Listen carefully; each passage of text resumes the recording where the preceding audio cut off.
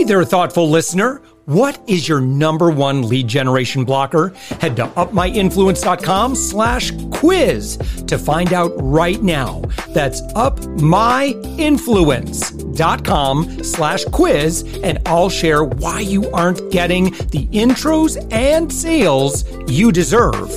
We're also actively seeking guests for this daily commercial-free Entrepreneur Wisdom podcast. Agency owners, consultants, coaches, and B2B service providers, head to upmyinfluence.com/guest. And I'd love to promote your expertise to our amazing audience. Let's get on with the show.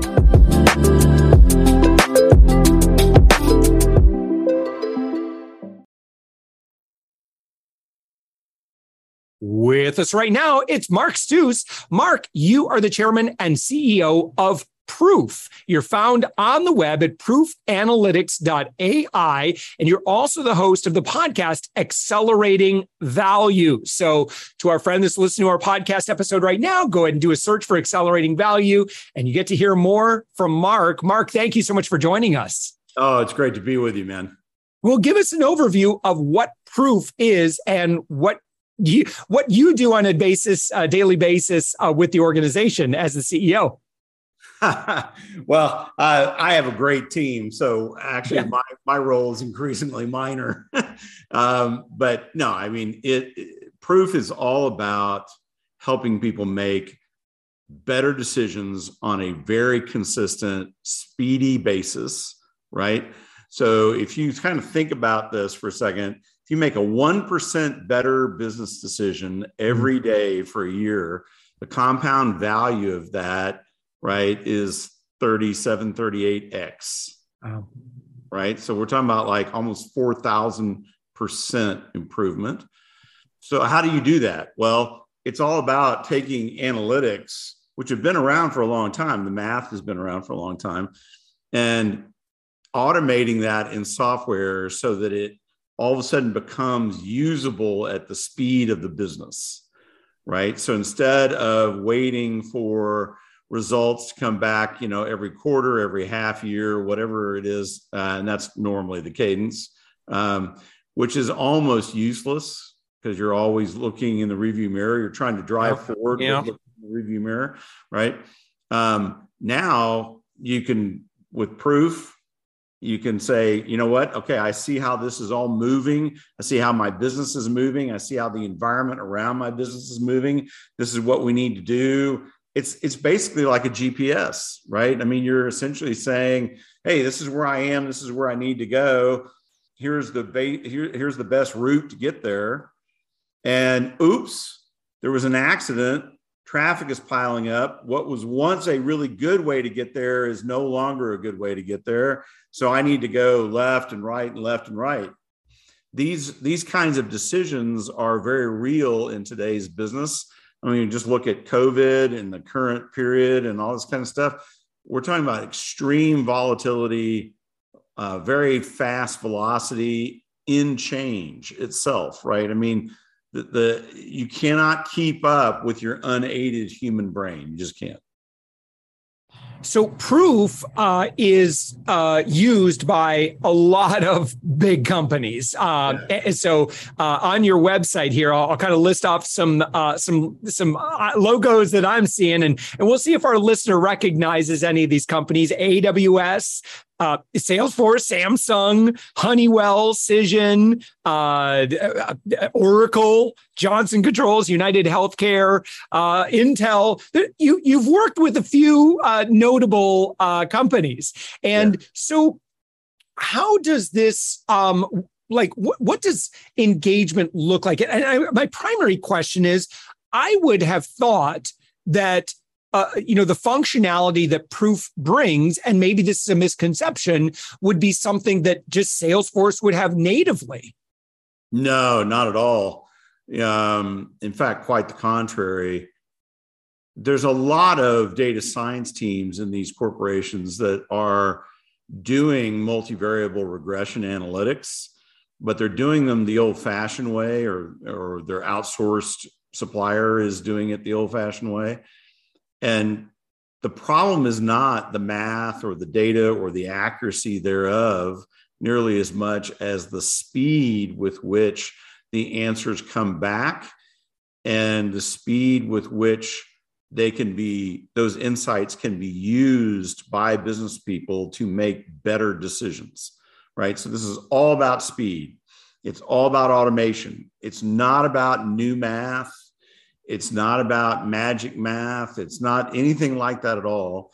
And by the way, you see, if you're a business executive in a fairly large corporation, you probably have been exposed to IT teams and data science teams that are obsessed with data management conversations. These are multi-million dollar, very long cycle, technology implementations, data lakes, lake houses, data mesh, it's all kinds of stuff. And this is about the supply chain, right, for what we're talking about. But in most cases, they're so focused on the supply chain, they've never actually made water come out the other end of the pipe, right? And proof is all about the spigot, right? It's all about the last mile. I mean, we're not exploring for new petroleum sources and drilling for them. We are the refinery, right? We are the ones that are taking all of that crude oil, which is very necessary, right? So I'm making an analogy between crude oil and data, right? It's very necessary, but if you put West Texas crude into your gas tank, your car is over, right? And it's not going to burn it. You're not going to go anywhere, right? You've got to put the crude into a refinery and generate the gas that actually can power your car. Yeah. Same thing with analytics. Analytics is the refinery, and we have automated a very large portion of it. I would imagine, again, you made mention of, the past couple of years and the major disruptions, particularly, I'm sure some of the things that you've observed and maybe talked about on your podcast, the disruptions that have happened to companies that were not well positioned to all of a sudden go 100% distributed, for example, with their sales teams.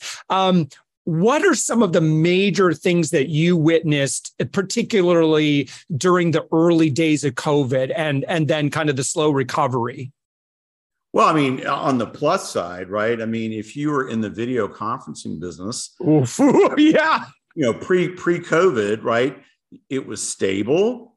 It was generally very positive. You were doing well, okay? But COVID threw gasoline in the best possible way on that whole dynamic, and your business just exploded. So what happened, right? So you started selling a lot, so revenues went way up, assuming your pricing model was good, your profitability went way up. But the stress and strain on your technology infrastructure to deliver those services just was crushing. And so if you remember, in 2020, we saw a lot of these services really struggling with their bandwidth. And, you'd be on a video conference with your team and all of a sudden it would just get eliminated. And it was because you got kicked off. It was like a brownout in electrical service terms, right? So what we have seen overall, though, is even more important. And that is, if you look at our clients and the analytics that they're running and you compare 2019, so pre-COVID, with 2020, 2021, and 2022 year to date, there is no past as prologue here, right? If you used 1 year as the basis, absent analytics, if you just said, okay, this appears to have worked in 2020, and so I'm going to kind of tweak it a little bit and I'm going to implement it again in 2021, you would have been way off every year, right? What we're seeing is that there's so much change in the macro environment.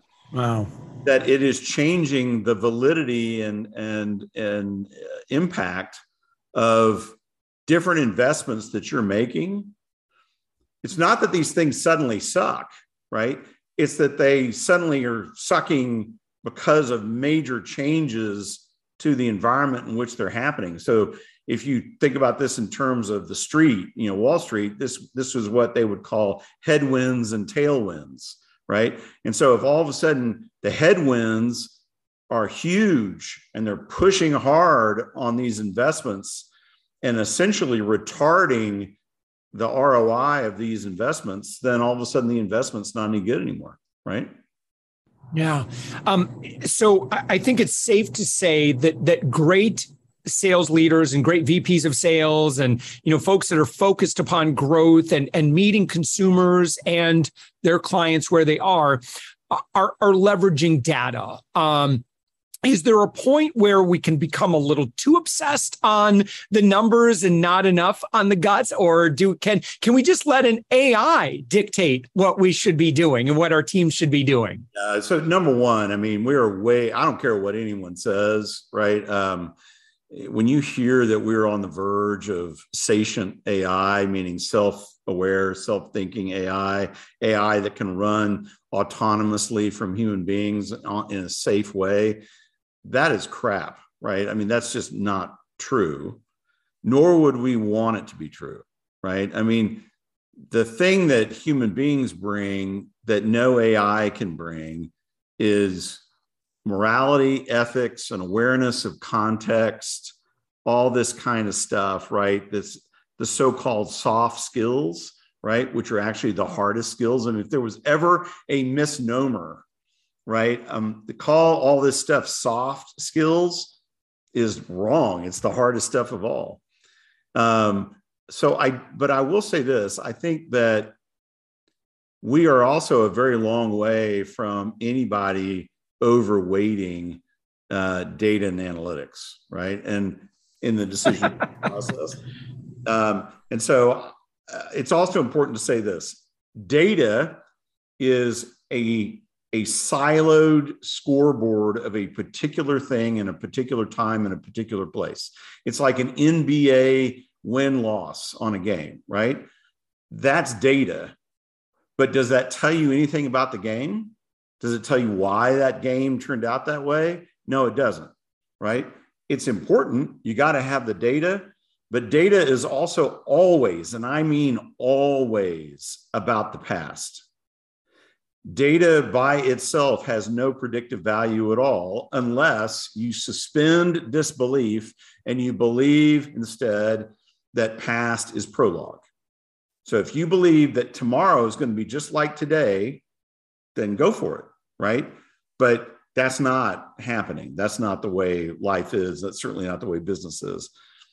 Analytics is all about the relationships that exist or don't exist between different things, right? So this, when you hear the phrase cause and effect analysis, right? That's analytics, right? It's about giving meaning and understanding and relevance and context to data, right? And so it's not enough to just say, well, we have all this data and we put it in Tableau and we have this gorgeous dashboard that we review, every quarter or every month or whatever it is, right?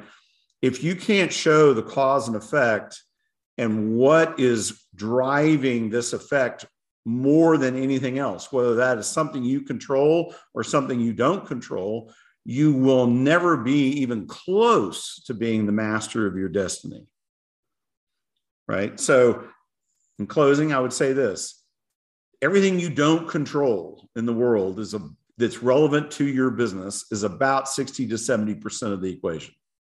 This is the wave. You're trying to surf the wave, right? You're trying to end up with a beautiful finish on the beach and you don't want to wipe out, right? Analytics is all about your ability to detect the changes in the wave and match those changes with changes in what you're doing on the surfboard so that you stay upright and moving forward and you don't get wiped out. That's the essence of it right there. Yeah. All right, Mark. So someone has been listening to our conversation and they want to know, what is the kind of the discovery process or the onboarding process or engagement process to working with Proof. And, the concern, I wonder if some people feel is, well, it's going to be really cumbersome. It's going to be disruptive. What is that process of activation look like from kind of, looking at the whole user journey? Sure. I mean, that's a great question. I mean, and it is disruptive, constructively so, right? Because you're moving from an ego-based decision-making process to something that's far more balanced, and that is disruptive, right? In terms of rolling it out, though, there's nothing new under the sun, and we're doing this the same way that scientists have pursued the scientific method for generations. This is standard operating procedure kind of stuff. So we start with, what are the questions that you need answers to? And as business leaders, this probably won't surprise you. There's about 20 to 30 questions that are on the hit parade for almost every company everywhere. They'll be tweaked a little bit here and there based on the industry and all this kind of stuff, but they're extremely predictable. And those questions are then answered by a hypothesis. And the hypothesis here is, really, what are we doing right now that we believe is addressing these questions? It's trying to move these issues forward. That's what we need to test. So then we create a model. This is a mathematical model. It's actually reasonably standardized, right? It's a known entity is what I'm trying to say. And that model combined with that question says, okay, here's a checklist of data types that we need in order to arm the model so that we get an answer. That's really it, right? Generally speaking, if you do this the old-fashioned way, right, you're going to be spending millions of dollars a year per model. It's a big, huge, monolithic model. It's great math, but it's very slow. And even the model creation is, in some cases, weeks and months, right? In our case, what we've done is we've made it far more approachable and thus far faster. And so you can model a whole bunch of different things in hours, right? And once you set it up and get it moving, it becomes kind of semi-autonomous, right? You don't have to revisit the modeling process all the time. You're now focused on, okay, what are the latest results and how do I respond? If all of a sudden I see our performance starting to drift and it's drifting for these reasons identified by the model, what do I need to do in response to that? You can war game different responses right there in Proof. So it's a great way the way that Proof is commonly used in our customers is in a conference room with a bunch of people. They're all looking at the problem. They're looking at the changes in the environment. They're saying, okay, how do we want to respond? They're modeling the responses, the different scenarios right there in the meeting, right? And they're able to pick one in the meeting and implement it and keep going. Awesome. Mark Stoos, Proof Analytics, the website proofanalytics.ai. Mark, thank you so much for joining us. I really appreciate our conversation. Thanks, Josh. Great to be here.